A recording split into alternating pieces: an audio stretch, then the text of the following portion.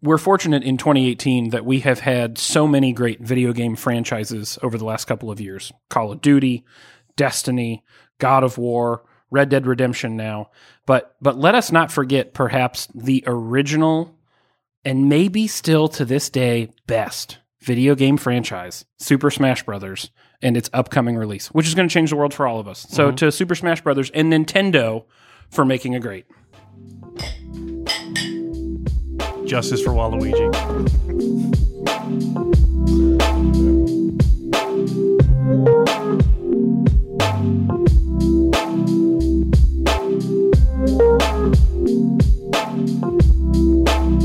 Hey everybody, I'm Caleb. I'm Spencer. And this is the Mix 6, where we have 6 beers, 6 conversations, and rate them on a 5-point scale, because 6 times 6 times 5 is 180.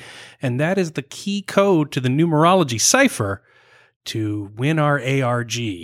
So if you've been playing along at home. Yeah, if you've been playing along for the last 2 years, it's heating up. You just won the lottery. The quest for the gold is getting close. What if all we've been doing with this Patreon money is just setting it aside for the one person who can figure out this Ready Player One? No, we all work for J.J. Abrams. We're preparing for his next movie. Man. Yeah. It's elaborate. This Viral time. marketing. Yeah. Caleb, what have we gotten ourselves into today? Well, y'all stopped sending us beer, which I understand. It can be expensive. So I took some of this hard-earned Patreon money, and I went to the biggest damn liquor store I've ever seen in St. Louis, and I just loaded up. And when I did, I realized that in my just supermarket sweep fervor through these halls, I had grabbed 5 Stillwaters we'd not tried before. That seemed like enough for an episode, so I just slapped those all in a sixer, picked one random off the top to fill it out. We're going to see who's going to get that sweet relief. We're going to do a whole... For episode 50, I figured we needed to do a whole Stillwater episode to sort of celebrate this whole endeavor moving forward. What lucky brewery didn't know that they were going to be the de facto winner of today's Mix 6 episode just by not being a Stillwater beer? I don't know. I blind picked it, too. I'm real excited to see. We'll see which one comes up. Exciting. Hey, well, if you've listened to us for any amount of time, you know that as we drink those beers, we review them on a 5-point scale. I'm going to say we don't break a 3 today. That's the bet I'm willing to hedge. Your bat's pointing towards the center field? And okay. I'm willing to be wrong here and admit if I've had something more than a 3. But the only way we'll really know where we are on this whole thing is by introducing our rating scale. And today, Caleb, you have rated our 5-point system. So what are we talking about?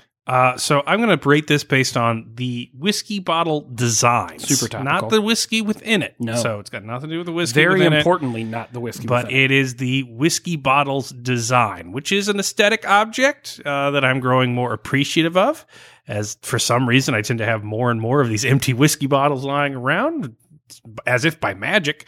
And so I'm going to rate those. So a 1, a whiskey bottle you don't want to buy, and a beer you don't want to drink. It's going to be Lead Slingers. Yeah. 1 all the way around there. Yeah. So it's the I support the troops of whiskey. It's like they engraved a bunch of glass with nationalistic slogans and then just tied like a dirty Ed Hardy shirt around it. Yeah. It is disgusting. It's a WWE heel as whiskey. Yes. And it tastes like ball sweat, and you kind of look like a tall glass of ball sweat when you're carrying it around. You look real douchey when you're carrying about a bottle of Lead Slingers. If memory serves, a number of movie days have ended poorly because of Lead Slingers. Well, yeah, Baz brings it to torture us. Exactly. But, don't judge him too harshly for that, except you should. What's a 2? 2 is going to be Crown Royale. All right, so it's the end of the semester. You got your book money back. You want to drink something fancy because you passed that class you didn't think you were going to pass. So you go buy Crown Royale because it's purple and it's got a bag. And isn't that fancy? And then you have a sip of it out of like, a come-and-go plastic cup in your, 4 or 5 roommate apartment, and you realize it tastes like ass, but you can drink the rest of it by just mixing it with Coke like you should have in the middle, and you have a dice bag. So it could be worse. Dice bag hype. I don't feel as bad about Crown Royal as you do, if I'm being totally honest. It's gaudy. It is a whiskey bottle decorated by like Gaddafi or something. It's a dice bag. It is a golden. Right. It is a golden cheetah chase lounge of whiskey containers. I do think that, at least for me, it was a misunderstanding of what good whiskey was because it came with some accoutrement at some point. Good whiskey comes with bags. Right, but I'm still not sure it's the worst thing on the shelf. It's at least better than Lead Slinger, so I'll give you that. Okay. All right. What's a 3? I'm going to go with Joseph Magnus. Ooh, it's a 5 on the drinking. It's a 5 on the drinking, 3. So here's the thing. If you walk into a movie bar and you say you want bourbon, the bottle they're going to give you in a Western, in a hard-boiled crime noir, in anything, definitely. is going to be a Joseph Magnus bottle because visually it's just, oh, well, that's bourbon. Yeah. It's not super great. I believe most of the neck of that is plastic. Probably. There's like very little glass occurring in it, but it is a sort of platonic bourbon bottle. Which It's you gotta stunning go with. looking. Yeah. Yeah. 4 is going to come as no surprise to anybody. It's going to be Blanton's. Amen. Looks like a video game power up. Feels like it in your hand. I treat it like a health potion. And bottle tops are literally collectible drops. You got to get them all. Got to get every letter. I'm just excited to see. John Wick drinks Blanton. Do you need more? Do you need more aesthetic The justification than John Wick drinks it? when you look at, like a standard bar wall where they've got all of their spirits lined up, the fact that I don't need to look at bottles or labels, I can look for that tiny fucking horse. Yeah, what's that squat symmetrical fellow though with the little horse on top? Yeah, exactly. That I can look for like a little motherfucker just like moving down the the Churchill Downs and be like, ooh, I want that. I really looks like appreciate it that. should like have like an upward ground light and be spinning slowly over the corpse of an enemy you just defeated. That's exactly right. So number 5 is going to be a newfound thing, again from Baz. He brings the best and the worst. You really have to take the Lead Slingers because he brings the worst. But he bought me a bottle of Savage and Cook's Second Glance, and they also have another one called Burning Chair. I don't know that I've seen. Oh, Burning Chair. man. So these are these glass bottles that are painted just... They saw glass. They're like, well, the worst part of it, it's not completely opaque. They paint the whole thing matte black, and then they put the cover to a Don DeLillo novel on the front of it. Really They stunning. are gorgeous, gorgeous bottles that are stunning to see, visually arresting. They put the art on the corner, so you're manifesting the image on a corner placement rather than a flat placement across the front or sides. Yeah. It is the most gorgeous bottle of whiskey I've ever seen. I don't know that I've It's a hard ever 5. stood and just looked at a bottle of alcohol longer than when I walked in Oklahoma City and you showed me that Second Glance. Yeah. I mean, I didn't want to drink it. I didn't want to open it. I just wanted to look around. Pretty good too. Yeah. No, totally drinkable whiskey. Not the best on the list for that, Yeah. but still pretty good. Hey, with that, we're going to use those 5 different bottle designs. We're going to drink a couple different beers, and we're going to start by grabbing one now. We'll be right back with Dissecting Our Fun.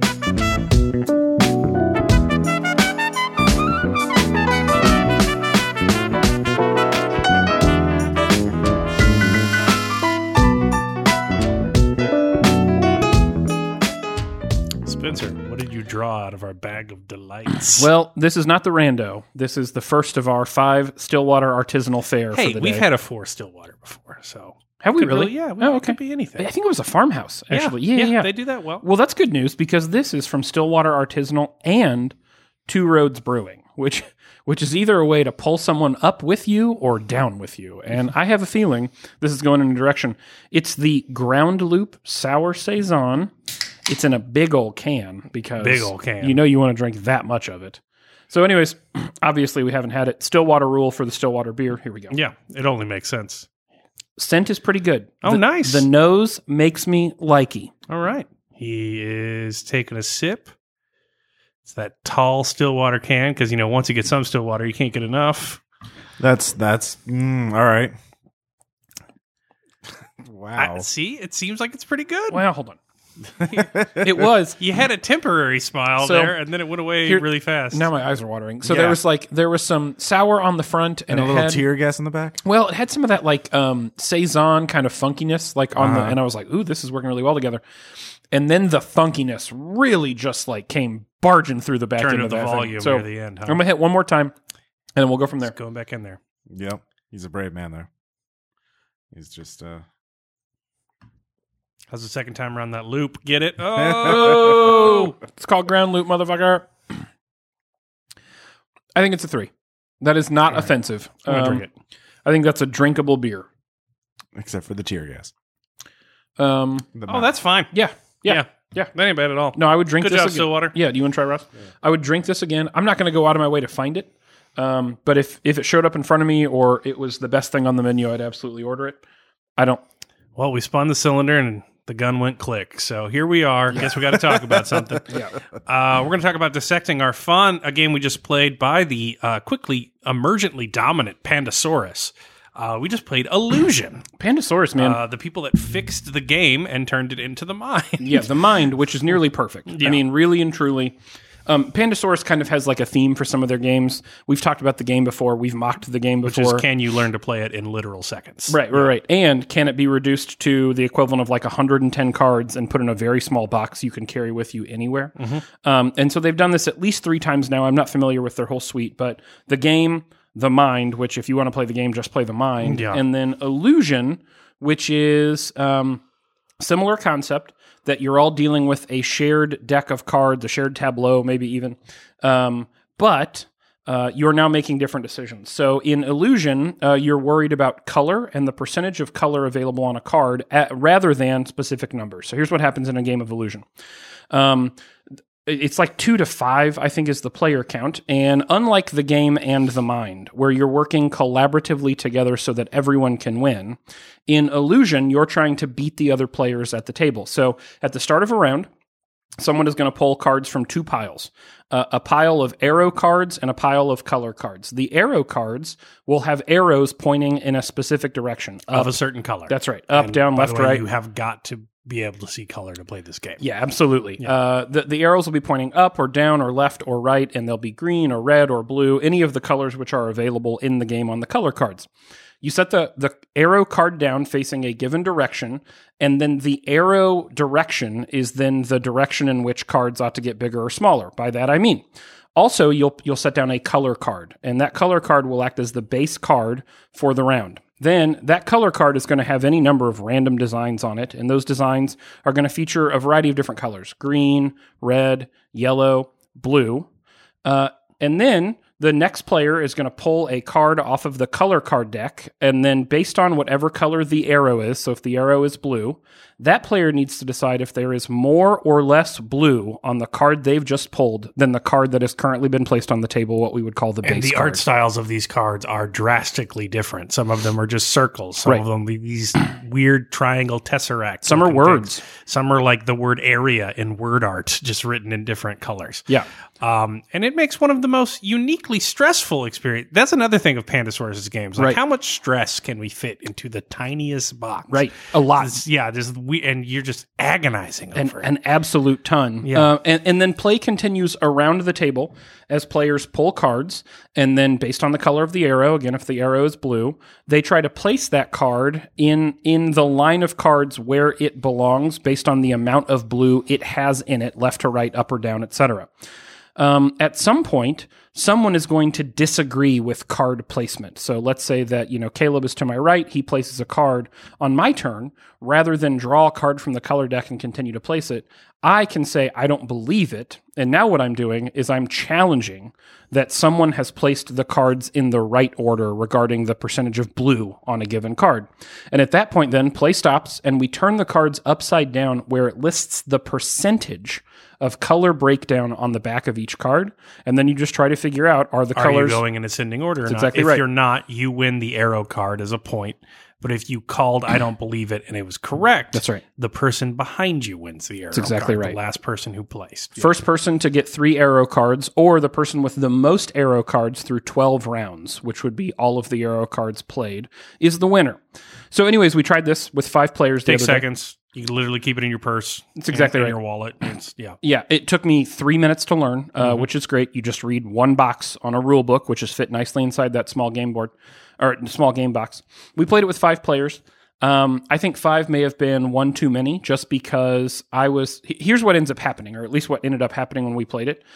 The amount of time you spend looking at these cards becomes absurd because we're not talking about massive variance. Sure, one card may be 45% red next to a card that's 6% red, but on multiple occasions, we were talking about a card that was 9% red versus 10% red, or 9% red versus 9% red. And because they're all different shapes, and because the colors are divided in weird ways, and they show up in a variety of different spots along the card, you're really doing some mental math, kind of combining elements, thinking how much of the card do I think this makes up, so on and so forth. My favorite part of the game is how people invent systems and how those systems are always wrong. Like Right. Brandy was like measuring her pinky nail to do counts and like width of various things. Yeah.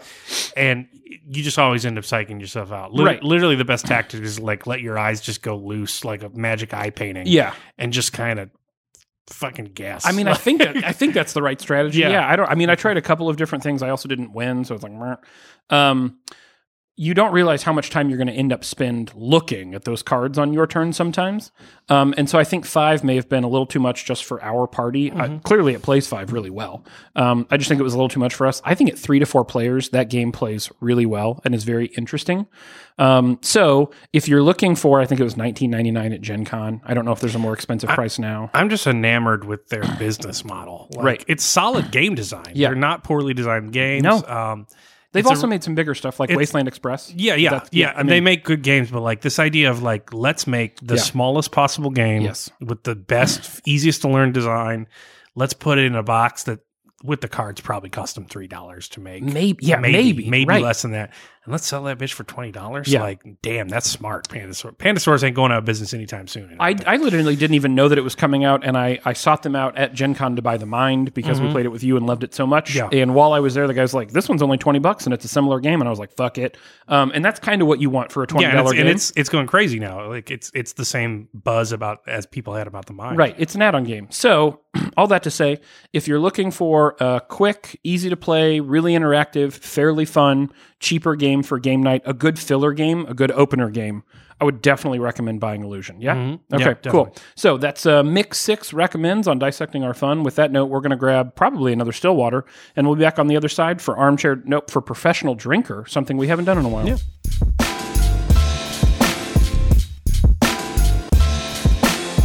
Ladies and gentlemen,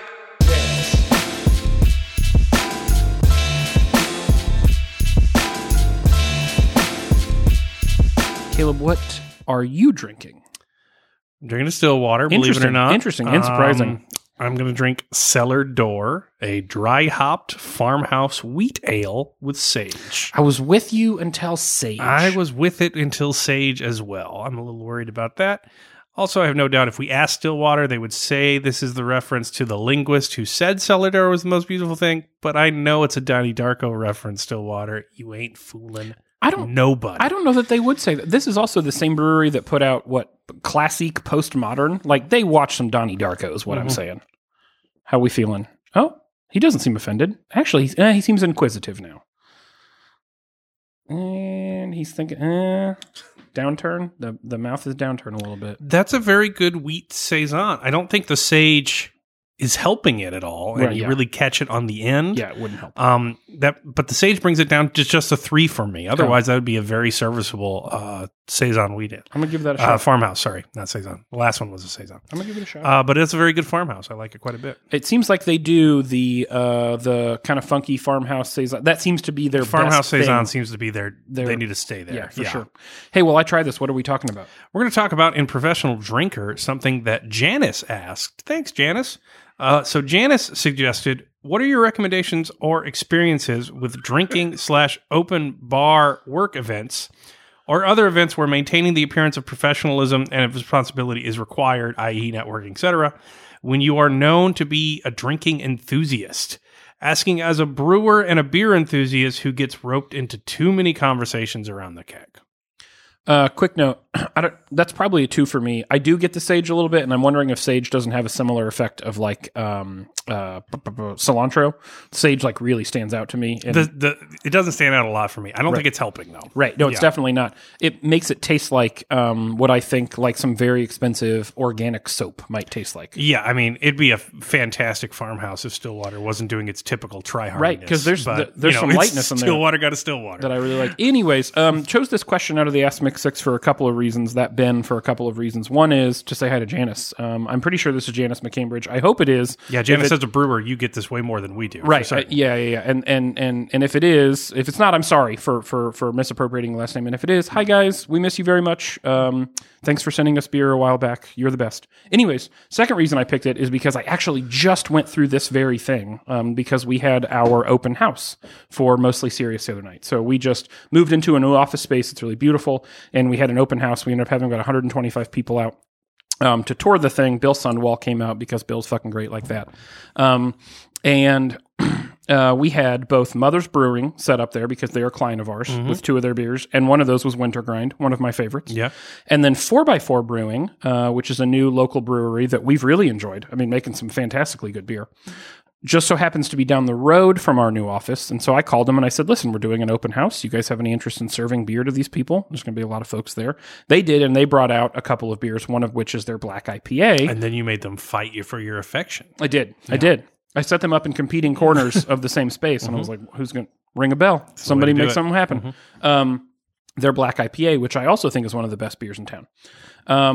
And so here's what I want to say about this whole notion of how do you avoid getting stuck in lengthy conversations? How do you avoid getting questions in an event where alcohol is not only present, but in some ways featured, and people know that you have an alcohol thing sounds wrong, but know that you kind of have a vocabulary for an interest or a passion in these things. So here's what I did the other night. I tried not to carry beer around all night because I didn't want to talk about the podcast. I wanted to talk about Mostly Serious. That was the important thing. And at other networking events, even locally in town that I've been to, if I have a drink in my hand, if I have a beer, chances are someone there knows that I do a podcast about beer, and then they want to talk about that thing. So I tried not to have a beer in my hand all night because I didn't want it to be a conversation starter. I also didn't want it to be a fallback for me because I'm a really bad small talker. And so sometimes the easy thing to start talking about is beer. If it's awkward and it's uncomfortable, and it's very awkward and uncomfortable. There were a bunch of people who came through our building the other night that I don't know, and I was going to have to talk to, and I didn't want my go-to to be like, oh, what are you drinking? Oh, cool. I'm a big fan of, and then insert, kind of like beer reference. There's some disappointment with it, and I imagine Janice feels it as well, especially as a brewer, but there's some disappointment I've discovered with it. Now, I never get it when I'm talking to fans, because fans normally listen to our podcast. They know what we've had before. They know how our tastes land, and they're also outside of our distribution area most of the time. So I'm usually very interested when I hear fans because they're talking about stuff I've never heard of before, making recommendations. But like locally, when I talk to people around who know I run a beer podcast and are just like, and it's like, have you tried Blue Moon? And I'm like, I have.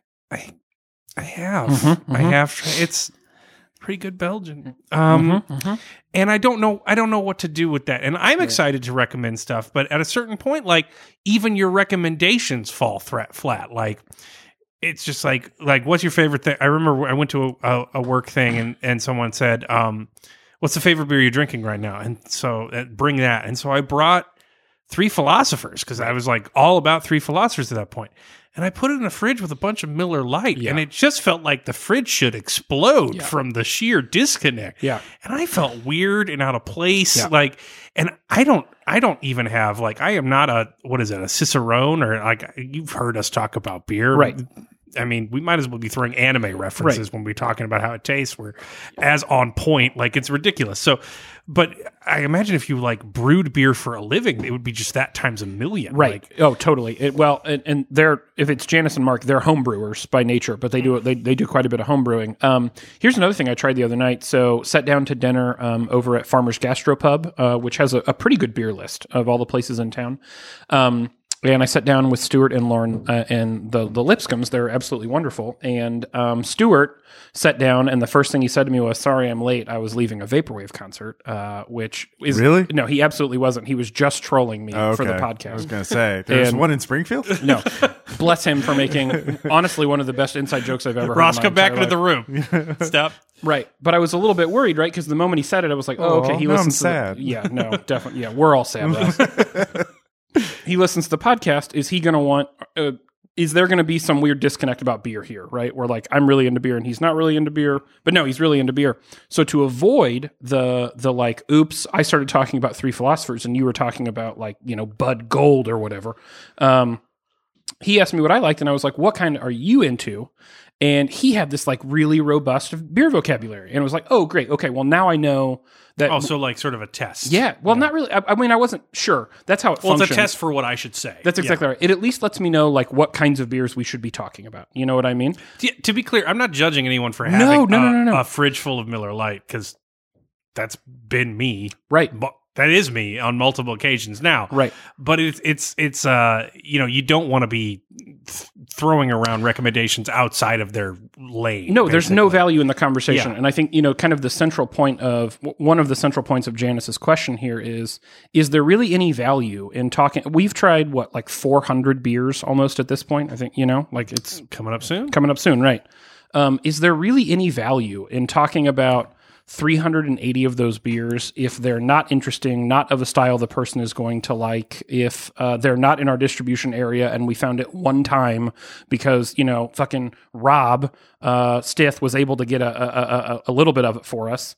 I'm not sure it is, And that's the thing. As a nerd, I'm terrible at, changing the volume level of my passions. Right. So I'll often find myself when these come up and it's like, man, have you tried Postcard?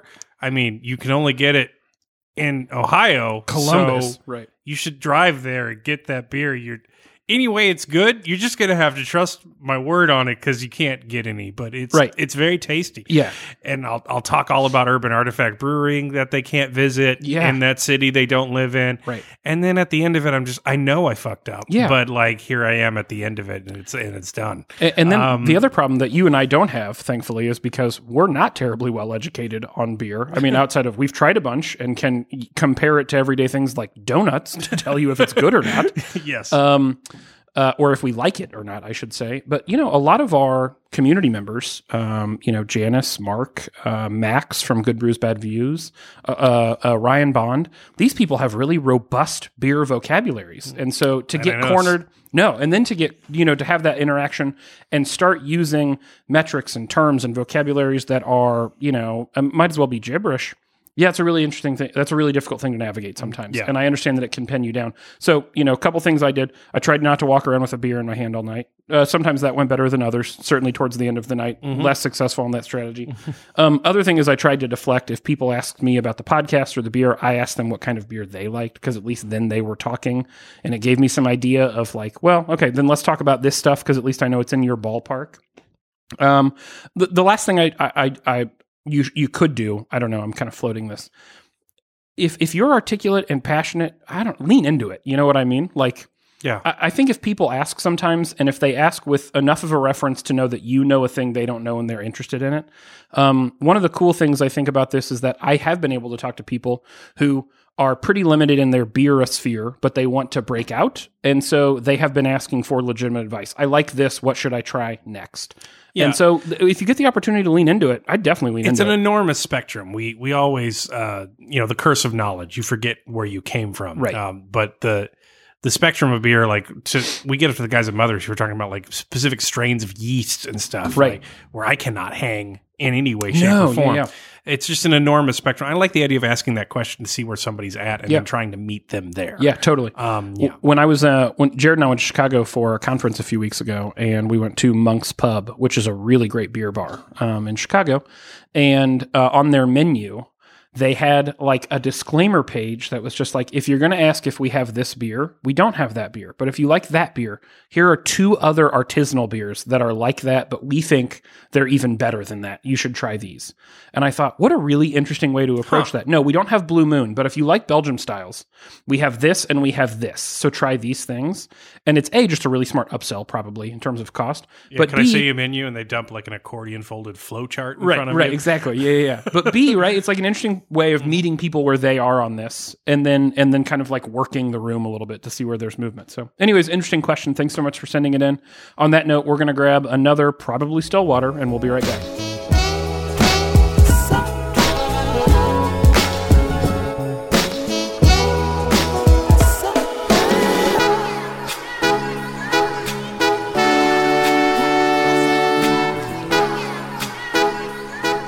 Spencer, what are you drinking? This is going to fucking suck. I just want to say that.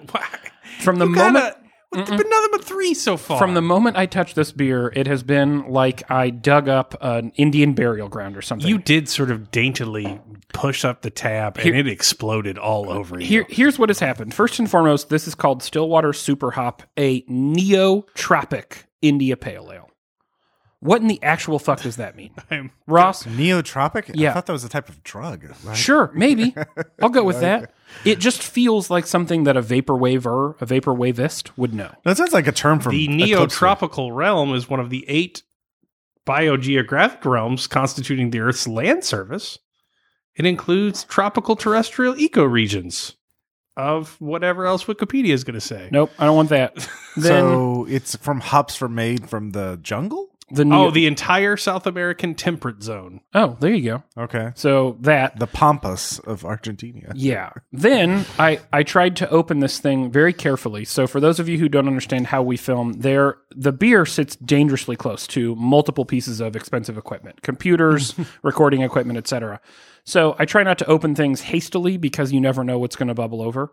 I opened this thing as if it had bird bones, and it managed to explode all over my computer and screen. I've not Really did. I've not even consumed the thing. I and had a it's already- fairly good laugh at it. It's already harming me. Not to mention that since I opened it, I'm sitting 2 feet away from it, and I can smell how hoppy it is. So here we go. Those neotropic hops. God, They're new. They're super hops. oh my God, They're beyond the realm of mortal hops. You have to drink it. my jowls tensed You have to up. drink it. That's the Yes. bit. All right, if his face just puckers into itself from the bitterness. That's going to be funny. Oh. He consumed it. My tongue is eating itself on the back. There's a moment. There's a moment of intense happiness. Happiness? You love it. Super almost? Yeah. Oh my God. I can't. It feels like my face is smiling, but it's actually just contorting. There's some good sweetness on the front. When you get in there, you're like, oh, this is going to be pretty good. And then just hop cannon in All your right, I'm going face. to get in there. And I then like the Super Mario font they picked for the can. I do That's too. smart. Yeah. Like old school Super Mario 2, like Super Mario 1 arcade shit. Ooh, whoa. Yeah. Yep, Whoa. yep. There, and then it shows up. It's like, oh, this isn't that bad. This is, oh my God, where? like why a is slap it to doing the that? face. Yeah, Man, the back end of a Stillwater just... right. Really gives up. That's when they, Yeah, I that's gotta when they suffer get too. after you. It's not that bad, though. It's a 2. It's a 2 Yeah, for it's a me. 2. Yeah, Yeah. I've certainly had you, worse. you made me can think it smell was those worse. hops. Yeah, no. But- It's definitely not. I'm telling you, it's real sweet and light on the front. You're I've had like, much oh. worse IPAs than that. Like in terms of hoppy bitterness. Like Ugh. Yeah. And now I have like a hot Lingering. mucus. it does sort of hang off the uvula and refuse to go down. Yeah, no, I feel like I've got a cold all of a sudden. It's just like really grabbing on there. So it's a Crown Royal. Hey, we're into Armchair Director, which is your number 2 vote getter. This is a question that I've been kicking around the last few days as I've been kind of thinking about what Netflix has done, just like canceling series and shit. And what effect that will have on canon, And so something I was thinking about, if you could go back, we often talk about things that ruined other things and good and bad and what's worst and what's best. But if you could go back and retroactively take one film out of some universe's canon, right? What's the film you'd take out and why? So you could pull one film out of the universe. Which is what's the universe, what's the film, and why do you pull that thing out? I'm going to let you start. This was a no-brainer for me. Beyond Thunderdome, that goofy ass shit is What? gone. Who ruled Bartertown? Yeah, and then there's that last half of it where it's just him But Bartertown. walking around the Eloy naked kids and like, oh, the captain has returned. It's just terrible. It's the second half of that movie is so bad. Is it so bad that it ruins the other erstwhile Mad Max universe for you? So here's the thing: we're removing it from the canon, right? Yeah. Imagine the Mad Max canon without that film. You have Road Warrior, ostensibly a perfect movie. Perfect. Yeah. You've got the first Mad Max, a heroic effort of indie filmmaking at any time, developing an iconic character. And then you jump straight forward to Fury Road.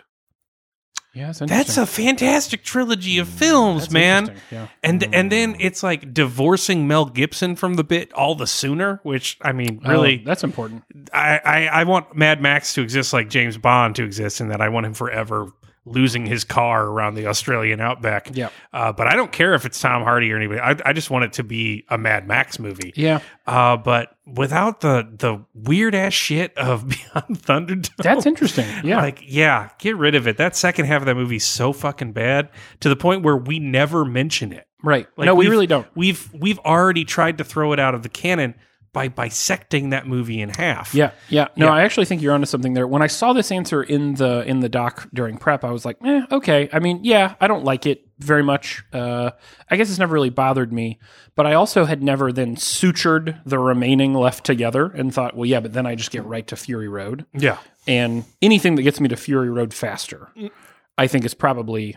I don't think it's like a debatable concept. I think it has to go. Here's a quick note about Fury Road, a little bit off topic. I've watched it probably 3 or 4 times, like in the last 6 months. It's on TV a lot, and then sometimes I just watch it streaming because I really like it. Yeah. I don't know that I've ever sat down and made a top 10 film list, but I think if I really looked over the great sea of films that I've seen, I'm not sure that Fury Road doesn't make it in. It's almost perfect. A visual feast. Yes. What do you want? Yeah. Well, and storytelling.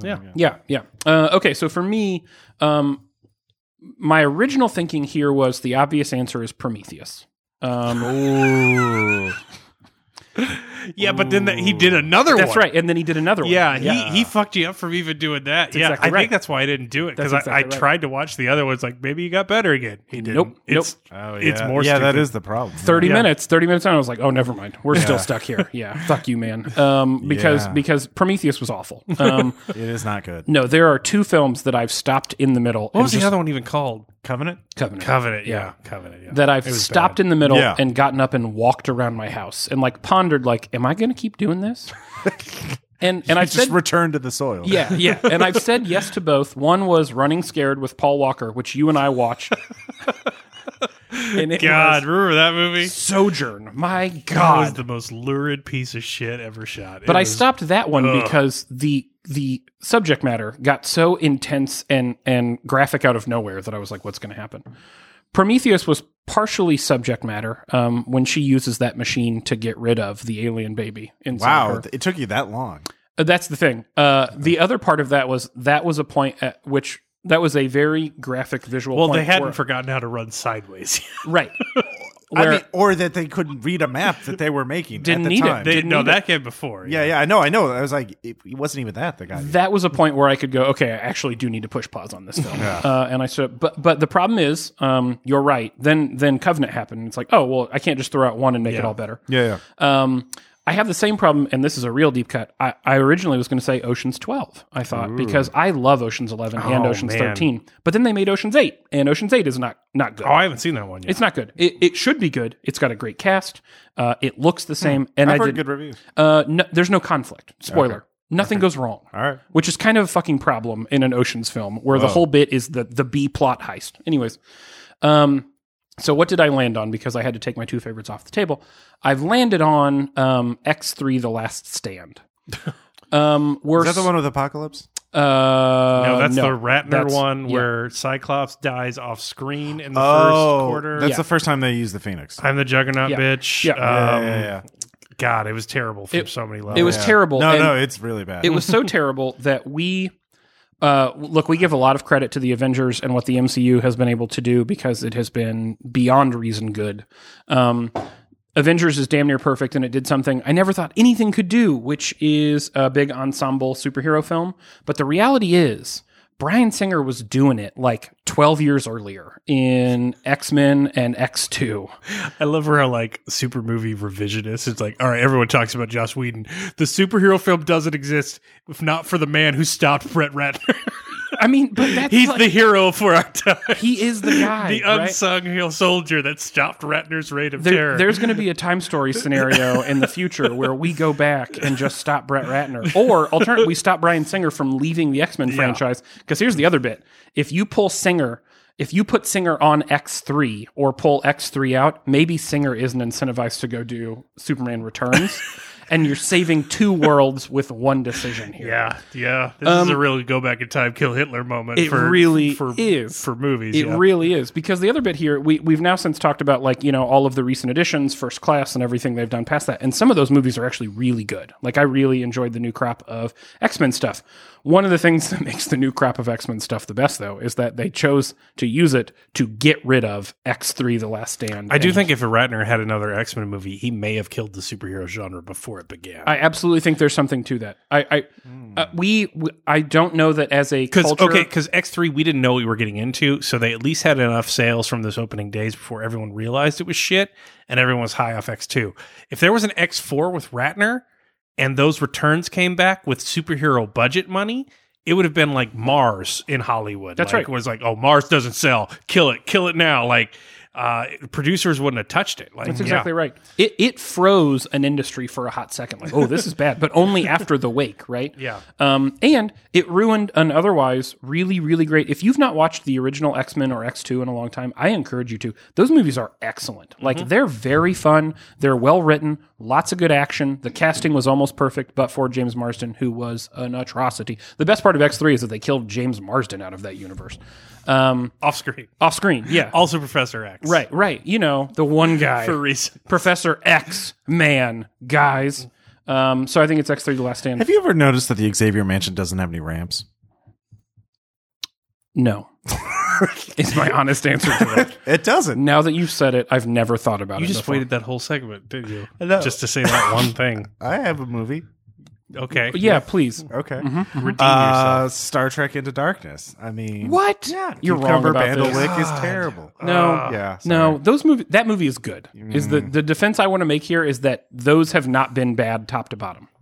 I've enjoyed every one of those Star Trek films. I did not. God, enjoy the amount of time you bitched about that cyborg. Just fucking into the vanishing It was like distance. 2 minutes. No, it was days. Maybe 5 minutes. I'm still there in some ways, emotionally. This is the nerdiest bitchingest conversation I've ever heard. I think what we've all learned here is that Ross is wrong. And on that note, we're going to grab another Stillwater, and we'll be back for Ask Mick 6.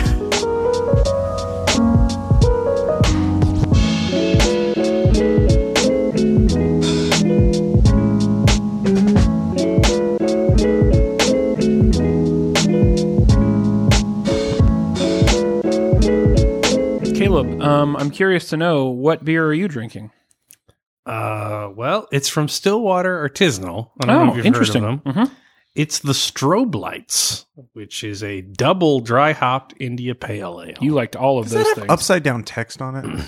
Yes, Stillwater Artisanal is upside down on it. It's upside down on a lot of their stuff. Though. Yeah. But not all of it. And it sort of has like a negative frame of people wearing 3D goggles. Looks like it kind of has the effect of looking like they're about to be blasted by an atomic bomb. Ooh.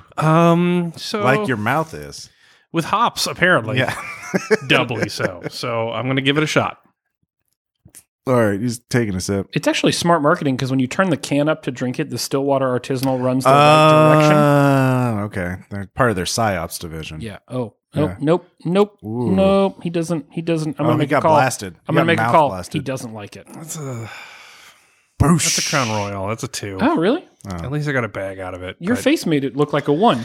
I mean, we've had Stillwater ones, and that's a more visceral Oh, now you're doing a reaction. relative scale now.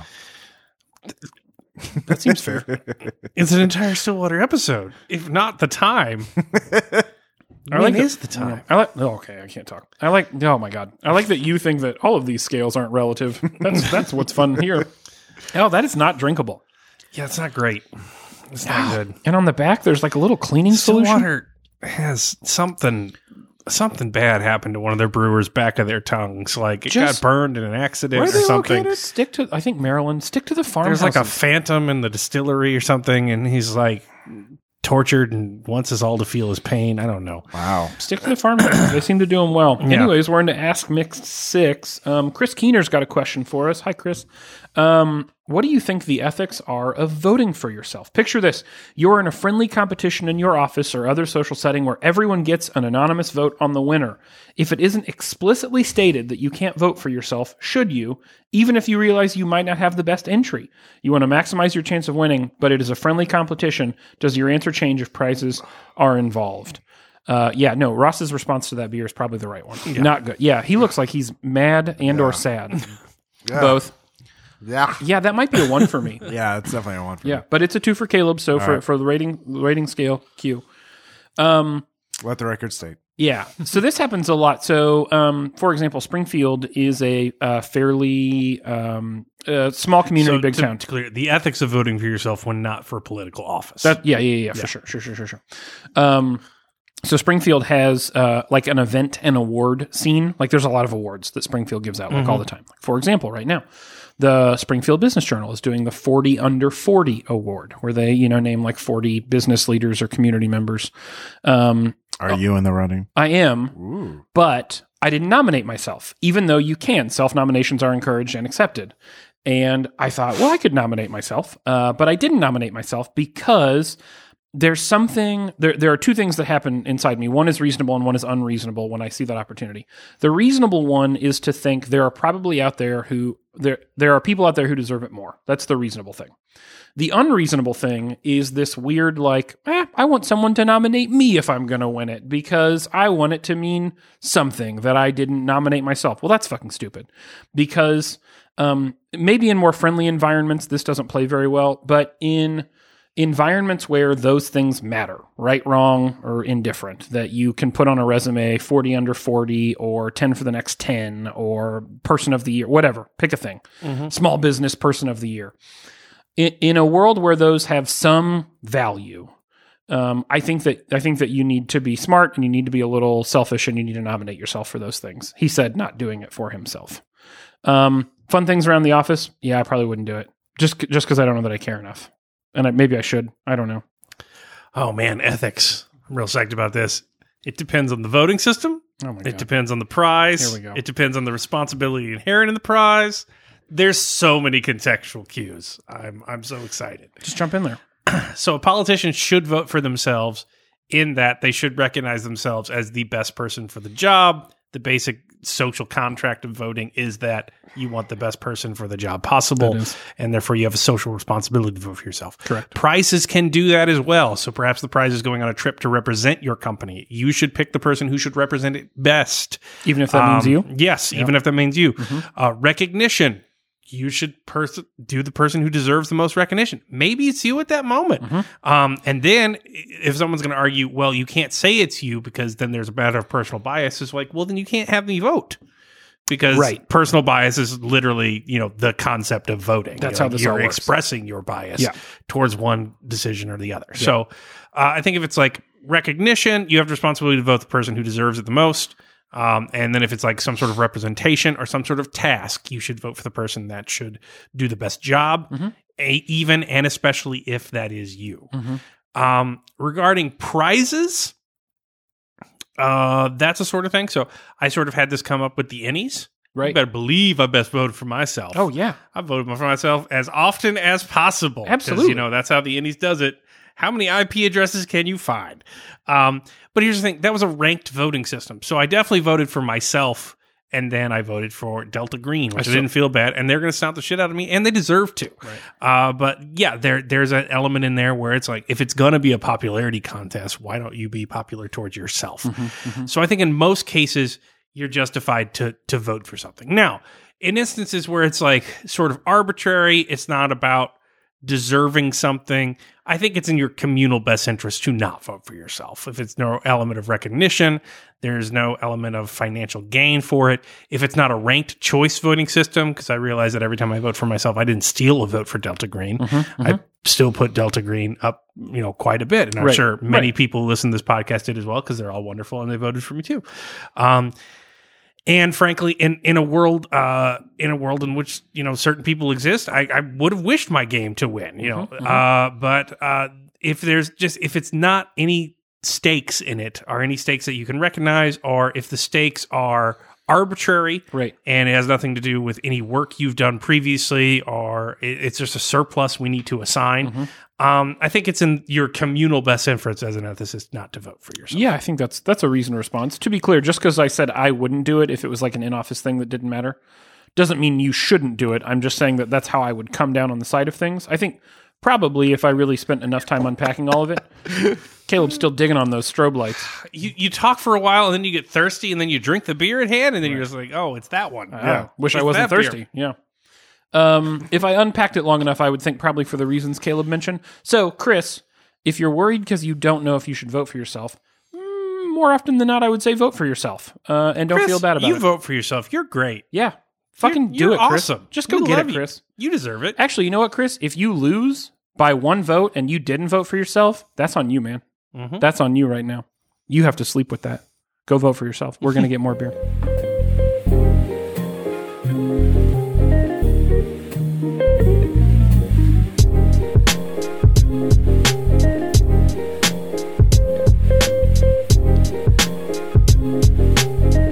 Spencer, what are you drinking? So very fitting that the one random grab that was not a Stillwater came to us from Omnipolo, infamous for Sploing, which is to this day still one of the weirdest beers I've ever tried.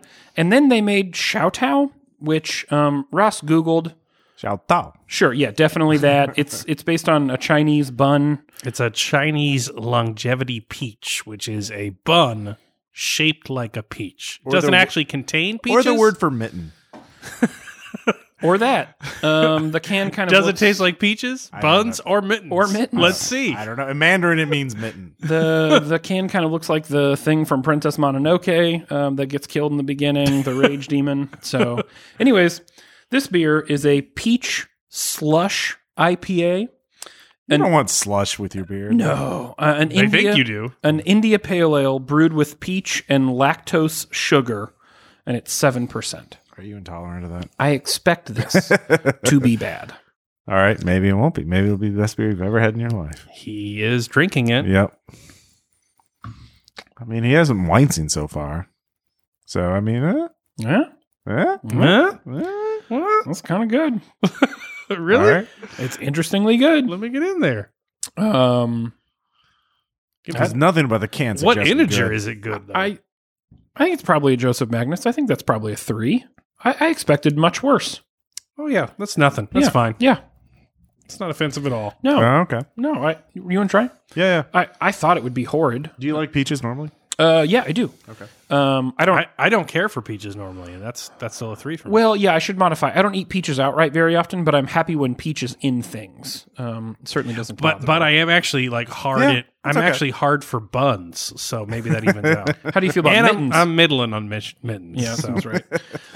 Hey, it's the Mix 6 mock draft, and this was your number 1 vote getter, and it does feel like it's been a while, so maybe it was just a time thing. Yes. And Charlie F. had proposed a subtopic that just works so well here, so we've gone with it.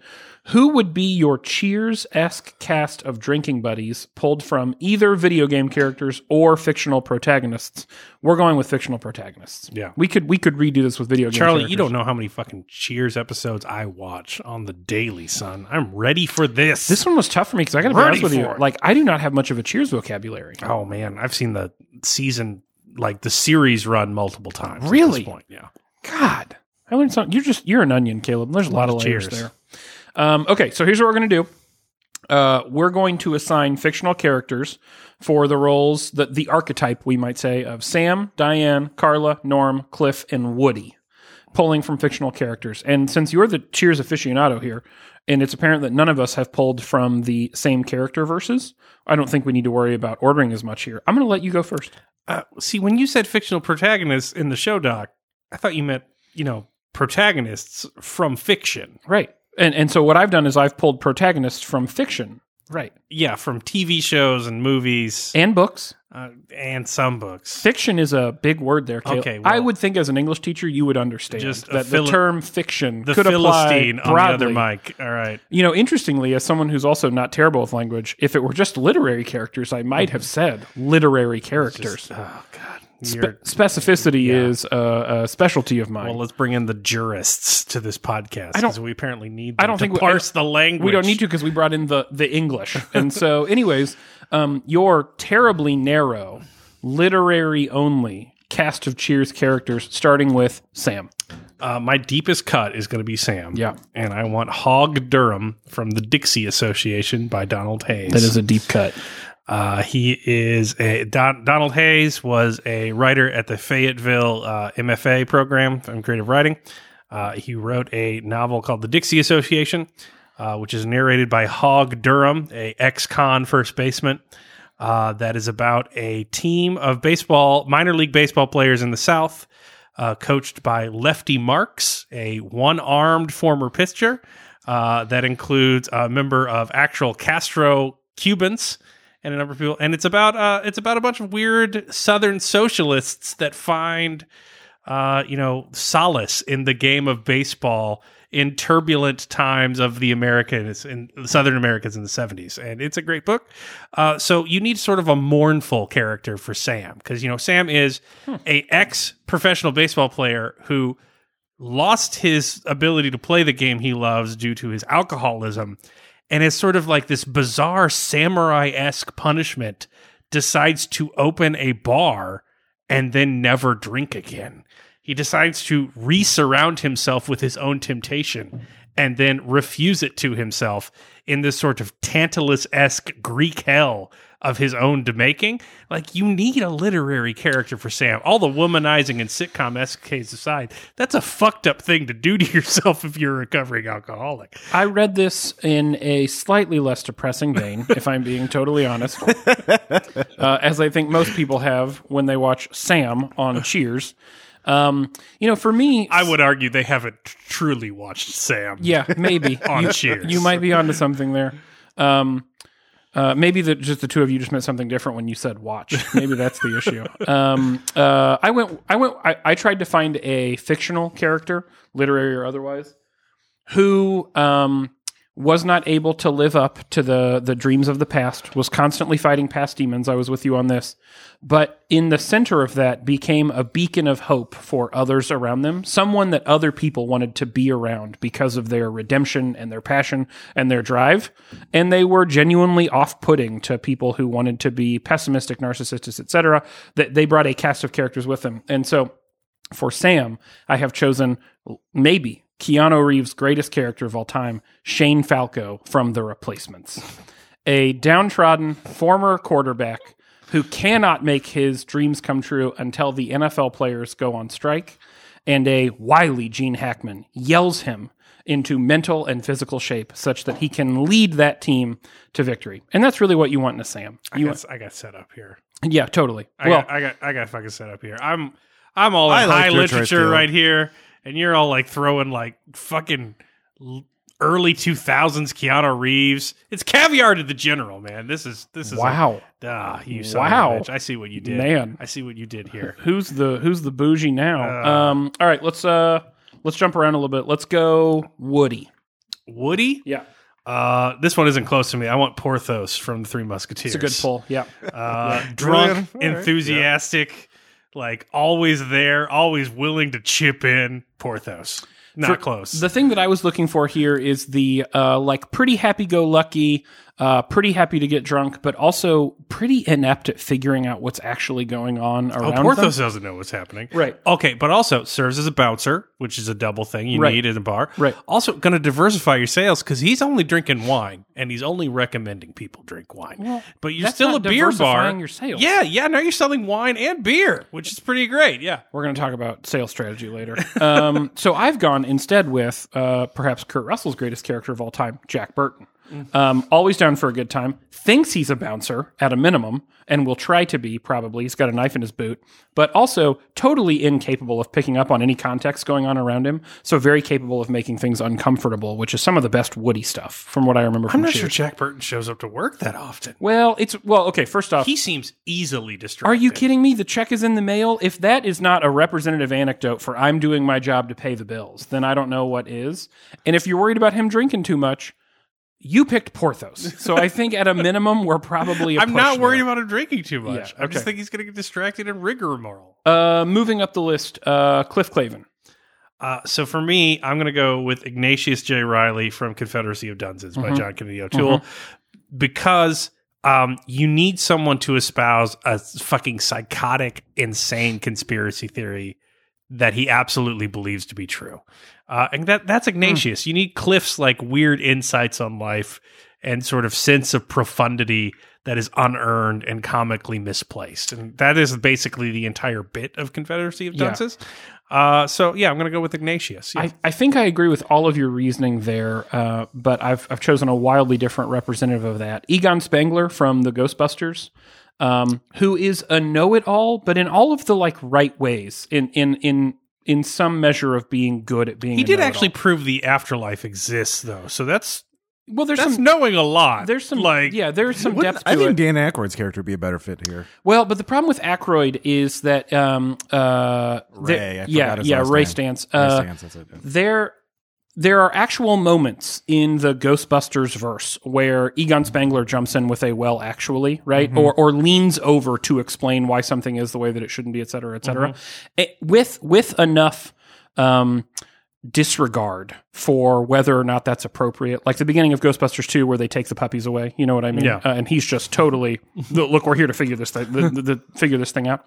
Dan Aykroyd doesn't have as much of that. There's that scene in Ghostbusters 2 with Ray's occult books where he's like being a little bit like hortatory here, let me tell you about this. But for the most part, Egon is the well, actually guy of the Ghostbusters universe. And so it made more sense to me. Norm. Going for Norm, the big one. Okay. Yeah. I'm going to go do you with... do you want to switch it up before? No, Okay. I'm fine. I'm going to go with Falstaff from any of Shakespeare's plays. Henry. Definitely Falstaff. Falstaff is what Norm was based off of. He is the despairing alcoholic that never lets him get him too down and is still a great time. Mm-hmm. You need sort of this, fat, buffoonish, yet intensely self-aware character. Mm-hmm. And that's Norm, and that's Falstaff. Yeah. Different cut here. Literary. Kilgore Trout. Feels, Also a very good pick. Yeah. Got to give that to you. I feel like Kilgore would have good jokes about his own insane bar tab. Right. Yeah, that's exactly right. Like very self-aware of what he's performing in the universe, but also not self-aware enough to not be annoying about it sometimes. Beer again. Stop drinking that beer. Carla. So for Carla, I went with Louise Mallard from Story of an Hour by Kay Chopin. If she didn't die of a heart attack at the end of the story. That seems important. So her husband dies. She's so psyched to be freed from this world of horrible stuffiness. Carla, famously divorced. But husband comes back, tragically not dead. She dies of a heart attack, having tasted freedom for the first time and no longer being able to escape to it. What if she didn't die of a heart attack? What if she had a little bit stronger heart? Then bam, I think you get Carla. Yeah. Like released from the chains of womanhood by death. Like I think you get a woman who's down to earth, as witty and just in it for herself as Carla. Sure. Yeah. Was very interested in the disdain for people, but there's still something in there which is wanting to make a good decision, wanting to be a good person. And the only thing I could think of was April Ludgate from Parks and Recreation. Yeah, April Ludgate is the modern Carla. That's exactly basically. right. It's working off that same archetype. That's exactly right. She is the most recent and probably best manifestation of that trope that I have seen in recent memory. Last one, Diane. Honestly, the one that I thought was hardest. See, here's the thing. What I learned in doing this is that I really just don't want Kate Chopin characters to die. Right. So I'm going to go with Edna Poitier from The Awakening, also by Kate Chopin, if she didn't walk into the sea and drown herself. So again, freed of the sort of constraints of womanhood. And Diane is nothing if not woke. But Edna spent a whole novel becoming woke rather than a short story in Story of an Hour. And, she's going to not give that up for anyone. Even when she goes working in a bar, that it's this sort of oppressive patriarchal construction, she's going to rage against the machine the entire time. And that's Diane. Yeah. Like, Diane's not going to take shit off you. Right. She done got out. And, she's going to have some solidarity with Carla. Sure. They're not going to come from exactly the same place because, that's part of the yeah, bit, that's part though. of the bit, but Right. they're together against this. Yeah, I think Edna and Edna and Luis are going to get along well. Sidebar, less than a year or more than a year, how much time do you think woke has left in our cultural vocabulary? Ooh, maybe 6 months. Okay, so less than a year. Yeah. I think I'd take the over, but only at some point it's going to be ironic, and then I don't think it counts anymore. It might already be. Diane for me, hardest one. Because I wanted, it's easy to find like strong female protagonist in my vocabulary. I guess I can come up with a bunch of people to name there. The question was like, who overreached a little bit there purposefully? Hermione Granger. I mean, some of the, certainly early Hermione Granger, who can't figure out that being smart isn't just reciting things from books that you've read, but that really being smart is the ability to figure stuff out and persevere. That to me is kind of like the central trope of Diane, like the growing to become someone who doesn't just fall back on what is comfortable, what is rote, what is memorized, but starts to lean into the fact that some of this is chaos and then deals with it in kind of interesting ways.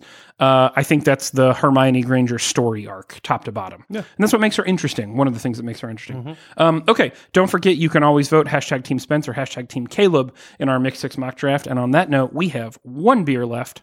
We know it's going to be a Stillwater. We know it's probably going to be a 3 or less. We're going to go get it, and we'll be back for Drunk Enough.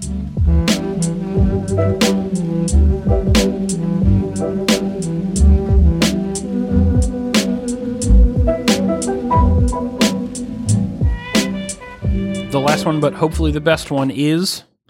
It is Stillwater Artisanal's Recess, which is a dry-hopped sour ale with raspberries. I love all of those words. This should win. The can's also very good looking. It's very vaporwavy. Yeah, kind of nice geometric It looks design. like a fucking early Windows 98 screensaver.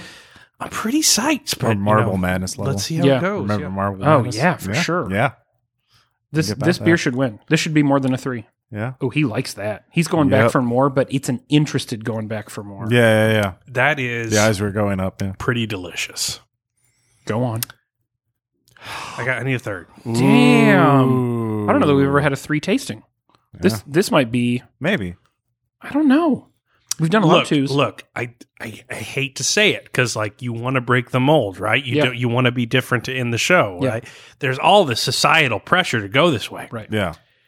Fight the man. Fight the power. I think it's a 5. I Whoa. think that's a second glance. Okay, everybody stop. Yeah, okay, you're with me until I say it, but it is a intensely great sour. Everybody. Caleb in this room, Stokes, iconoclast. stop. Utilizes raspberries Just shattering super well, norms. sharp and effervescent off the tongue. See, this is the climax of the very movie. sweet. Yeah. There's a complex aftertaste, but it never gets medicine-y or weird. It is very. I drink a shit ton of those. That's a 5. Yeah, that's a 5, right? Objectively a 5. Objectively a delicious beer. Yeah, This is Ross. like, yeah. I think we have to make it official at this point. Yeah. It's no longer the Stillwater rule. It's the Bond Burner rule. Wow. Because Bond Burner was bad. You want to change it? I don't know. I feel like if we're going to, it needs to be episode 50. And frankly, yeah.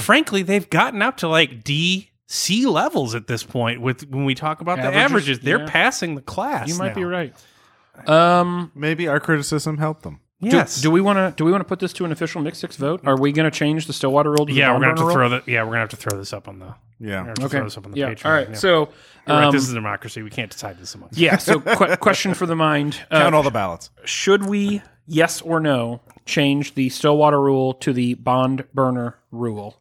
And if you don't believe we should, go out and find a Bond Burner, Right. and drink it, and then you will be convinced. We'll take your responses in the comments on Patreon, Facebook, and Twitter. Please let us know your thoughts. And in the meantime, here we are. It's our last beer. It's our last segment. We're into Drunk Enough. Caleb, your topic. Roll us in. So I have what I've learned through years of interacting with people in various contexts, a hateable face. The first impression I make off people is repugnant. Like most of my friendships, I feel like I treasure them precisely because I had to work so hard to get from where I start. Because I am a easily loathed man. Whatever the male equivalent of resting bitch face is, I think I have it. And I think it's terminal. Like, I don't think it's curable at this point. Like, you're not going to disagree. You're laughing, right? Because, like, I'm laughing at all the things you're saying, but also I have seen your I'm trying not to be disgusted, but I'm a little disgusted face. And it's obviously disgusted, it's right? obviously disgusted. Like, and I was really kind of analyzing this, and I've analyzed this over the years. Like, I think where I'm at now is that I think I had so little interaction with humans as a child and so many interactions with humanity through books and movies and television, whereas it's not actual humans. Most of I think I learned to lie from movies and like fiction, at which point the point in a lie is to be ironically conveying that the person is not telling the truth. So I think I'm just made of tells. Like, I'm just made of tells entirely, to the point where I'm so made of tells that people assume I'm lying when I'm telling the absolute truth, just because if they've had interaction with me, they just naturally loathe me. And I really think I'd be further in life if I had a poker face, if I had any ability to hide what I was feeling on my face and my body. And I don't. Like, and here's the thing. I don't feel like I don't have grit. I don't feel like I don't have determination. Like, I think if you ask anybody, like, who's going to work through the pain, who's going to be there, I'll be there. Like, I don't think I lack, executive function. Fortitude. I think I can get started. I don't think I lack fortitude. I think I have a surplus of, earnestness and enthusiasm and for things I like and honesty and, clarity of what's going on. But I have no ability to hide that if something is stupid, it's stupid. If this is dumb and pointless, it's dumb and pointless. If I'm uncomfortable, I'm uncomfortable. I have I will be there. I will be there with bells on. I'll be there early to be uncomfortable and sad about it. But I will be uncomfortable and sad about it. And something about my body is going to tell absolutely everyone in the room in such a way that I am universally loathed by most people in that room, except for like the one or two people I have like any kind of relation with, and they're like, okay, right, they're middling, like they're not, yeah. I mean, I take some issue with the universally loathed bit. I don't know you to be universally loathed. I don't know people that don't like you. Most people who like me initially have never seen me. Well, and they like me via my voice. There may be, which is saying something. I was going to say, take it from someone my who has voice or my writing, right, or someone that's never had personal interactions with me. I've listened to this podcast once, and two of us at this table probably are not liked because of our voices. And the other one is Ross. So I feel like hey, Trust Payton here with the Mix 6 Podcast. Probably. How y'all doing tonight? Yeah. That's three of us are not liked because of our yeah. I disagree. Now the writing thing, I think you're on to probably, yeah. So I take issue with the universally loathed. I mean, I think you're more critical of yourself about that stuff than other people are. But I don't take issue with the fact that you don't have much of a poker face. Like Caleb Stokes. Yeah, would you take me with you on a sales call? No, you wouldn't. No. Well, no, probably not. Because I find it difficult for myself sometimes in a discovery meeting or a sales meeting.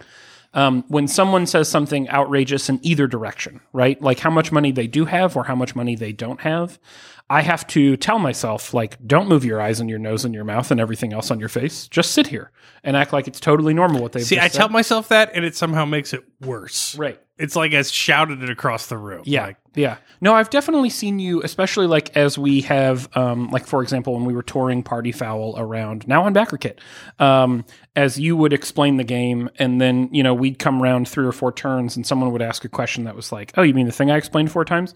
I've definitely seen your face, which is just an inability to process why you're having to talk about that thing anymore. I've also seen you. He's sneezing. Sorry, it's the chateau. I've also seen you in uncomfortable situations. But to your point about tells, your response to uncomfortability is often to call out uncomfortability and then to satirize it, which I think is typically pretty funny anyways. So I have to. Right. Because to leave it hanging with whatever my face or body told everyone in the room that I can't read in anybody else. Right. I can't do that. Like, you have to just own it. Like, I don't think you'd be farther along, and I'm not crazy about that distance metaphor. I don't think you'd be farther along in your career. I think I'd be a better teacher. I don't think you'd be a better Caleb. Look, you went through what we would call a transitional period in your teaching career from one school to a different school with some bumps in between. I don't think that any of that was about your inability to hide what you were. Technically homeless. Some would, but I don't think what we would refer to as the precipitating event there was about your ability to not smile or smile appropriately. It was about your inability is not the right word because it suggests it's a negative term, but it's not. you were going to say what you thought was right and truthful there, and that doesn't matter about what showed up on your face, I don't think. Look, here's where I get existentially freaked out about this. Right. Okay.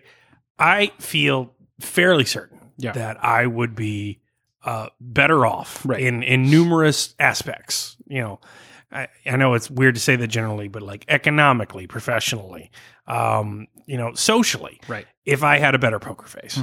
And so it becomes like, how do you develop that? Right. Yeah, no, that one's tough. Is there training schools? Like, Yes. how do you do that? And then before I get to the how do you develop that, then I get to like, what does it say about the world that I'd be way better off if I was better at lying with my very body? Like, what if my body and face and expression and physical being in the world was a better lie? And like, that's where you just sink from like, man, I wish I had a better poker face to just despair. And I don't know where to go from there. But like, yeah, like there's no class I can take. Like there's no, Texas Hold'em book about like, have a better like it'll be like have a better poker face, and then no aspects on how to do that. Like, and I just don't have the capability of like training for it. And then the fact like if I did have like a regime that I could do to be better at that kind of stuff, should I? Right. Like, I definitely think there is a little value in it sometimes, and I think there are things you can do to be better at it. So like one of the things I've had to get when I was teaching, I didn't have to worry about this as much. But then I started sitting in sales meetings for things, and I had to stop responding to the sales bit in those meetings because you have to just kind of, okay, well, this, take it as it comes and move on. One of the things that I started doing is I started taking all of the numbers like out of my brain, and that helped a lot. So I was dealing with this guy who was like routinely talking to me about like, yeah, I mean, we're going to do this deal, it's $20 million, blah, blah, blah. And he's just sitting there saying this like you and I are saying like, yeah, I bet Jared $5 on the Chiefs game last weekend. So finally I just asked him, I was like, what do you tell yourself to be able to sit at a table and just kick around spending $20 million on things and not thinking about it? And he goes, yeah, at some point, it doesn't really matter what the number is. They're all just pieces on the board, and you're just moving them around. And the moment you take all of the impact of 20 million out of things, he's like, then you're just saying words, and you're saying words to move the conversation. He's like, now, on the back end, I'm going to have to deal with that stuff. And the only reason... That's fucked up. Right. And he's like, the only reason I can deal with it like that is because I know I can deal with that stuff. But once you've made a decision that you're in the game, then it's just moving the pieces around. And so I do think there are ways to get better at it. That's actually been really freeing for me. Jared and I don't sit in a lot of $20 million sales conversations, but even large contract negotiations or like big pitches. When we flew to New York last year to pitch that baseball agency, I had to, before I walked into that room, tell myself it doesn't matter that there are signed baseballs and Hall of Fame balls and jerseys and gold gloves on the wall and that these people routinely deal in $100 million contracts. I'm just going to go in and talk about stuff that I know about, and we're going to net out where we net out and don't think about all that stuff. So those things, yes, I think there is a way to train yourself to practice enough to do it over and over again, enough to become numb to some of that stuff. And some of that stuff is the stimulus which causes the wow, like eyes out of the head bit. Yeah. Now the other stuff, no. I mean, the other stuff's that's just who you are. And I think that's okay. I mean, I think that's largely okay is the bit here. I mean, you clearly don't. But I'm good with it. No one's inviting me to go to a $20 million baseball right, deal. Right. Yeah.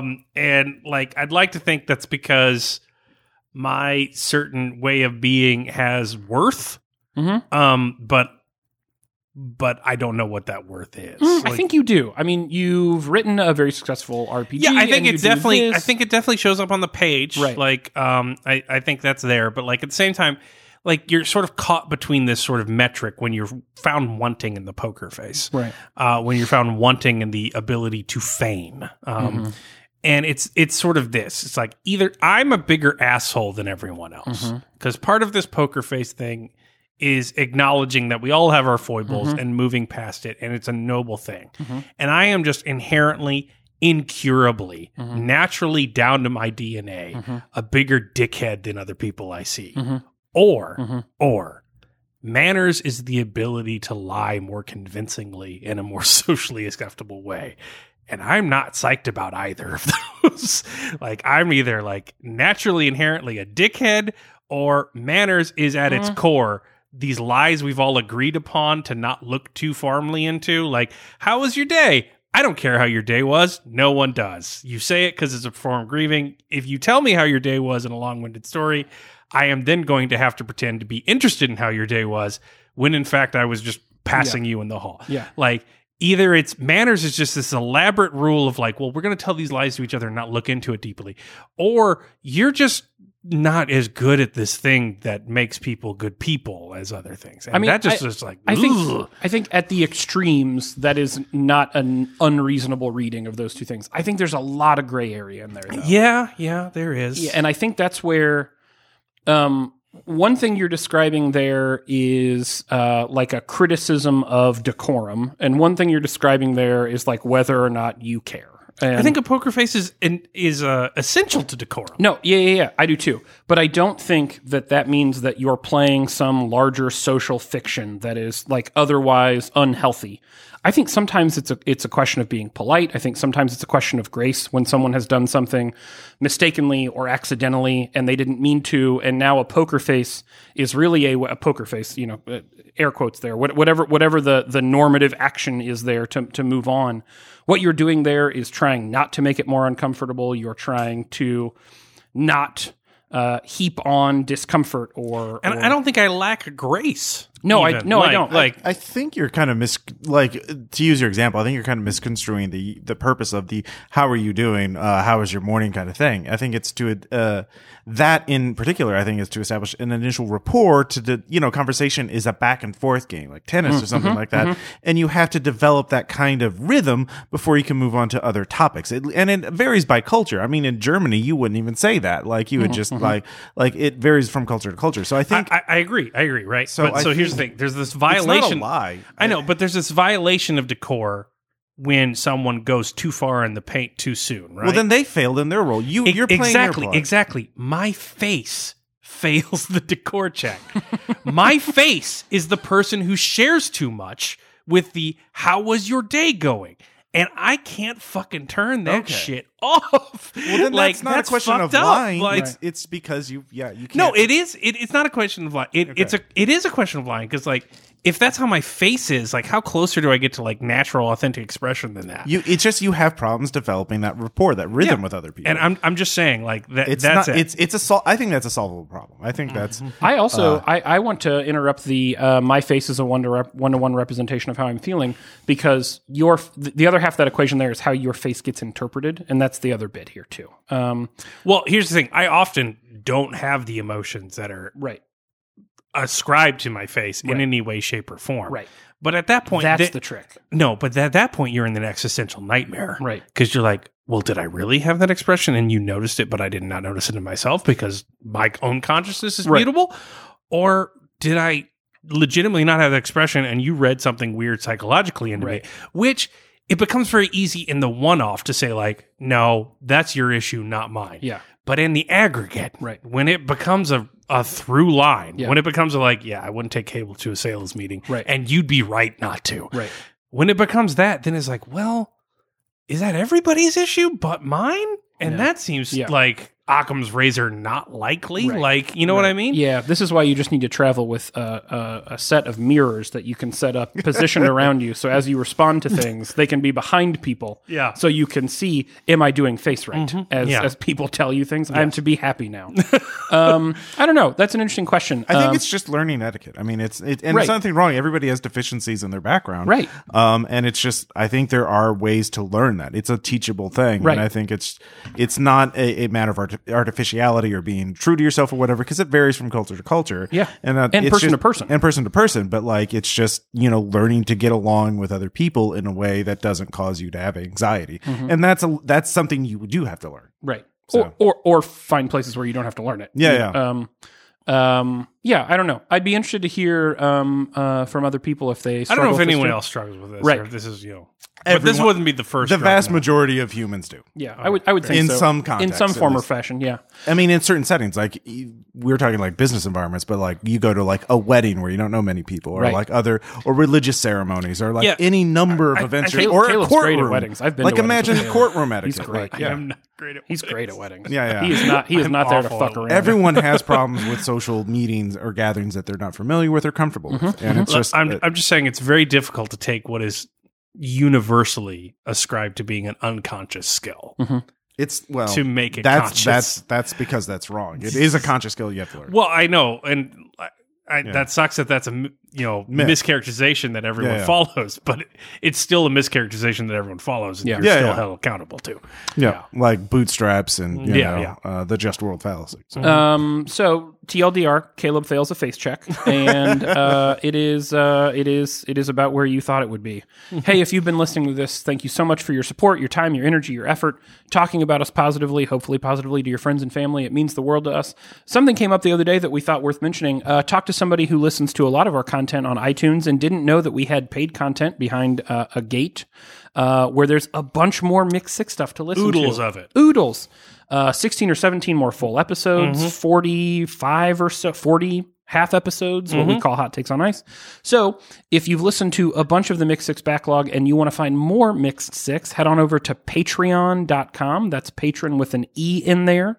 And look for the Mixed 6 podcast. You can subscribe at a variety of levels and get access to a bunch of additional content and episodes that you've probably not heard of. But if you're already doing that and you've been with us for the long haul, make sure that you're doing the other things you can too. Follow us on Twitter at The Mixed 6. You can also find us on Facebook. We've got a group and a page. You can go to our website, www.themixed6.com, and find clips on YouTube. Finally, if you want to send us something cool in the mail, like, I don't know, a Talisker 18 year, Maddie Gibbons, feel free to send it to The Mixed 6, 2131 West Republic Road, number 101, Springfield, Missouri, 65807. And as always, tell your friends, because we all win when we grow together, everybody. Thanks so much for listening. This is Spencer. This is Caleb, and I love you all, and thank you for backing. And my face says that too.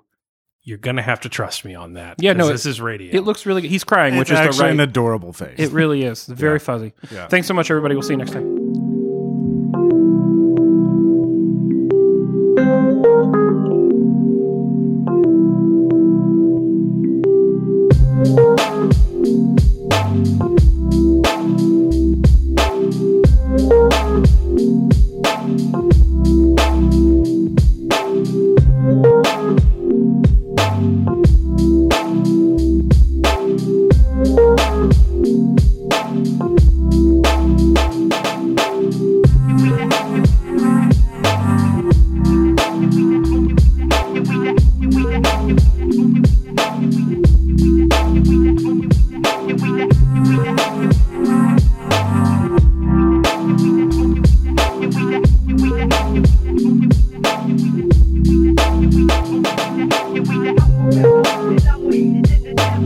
Always,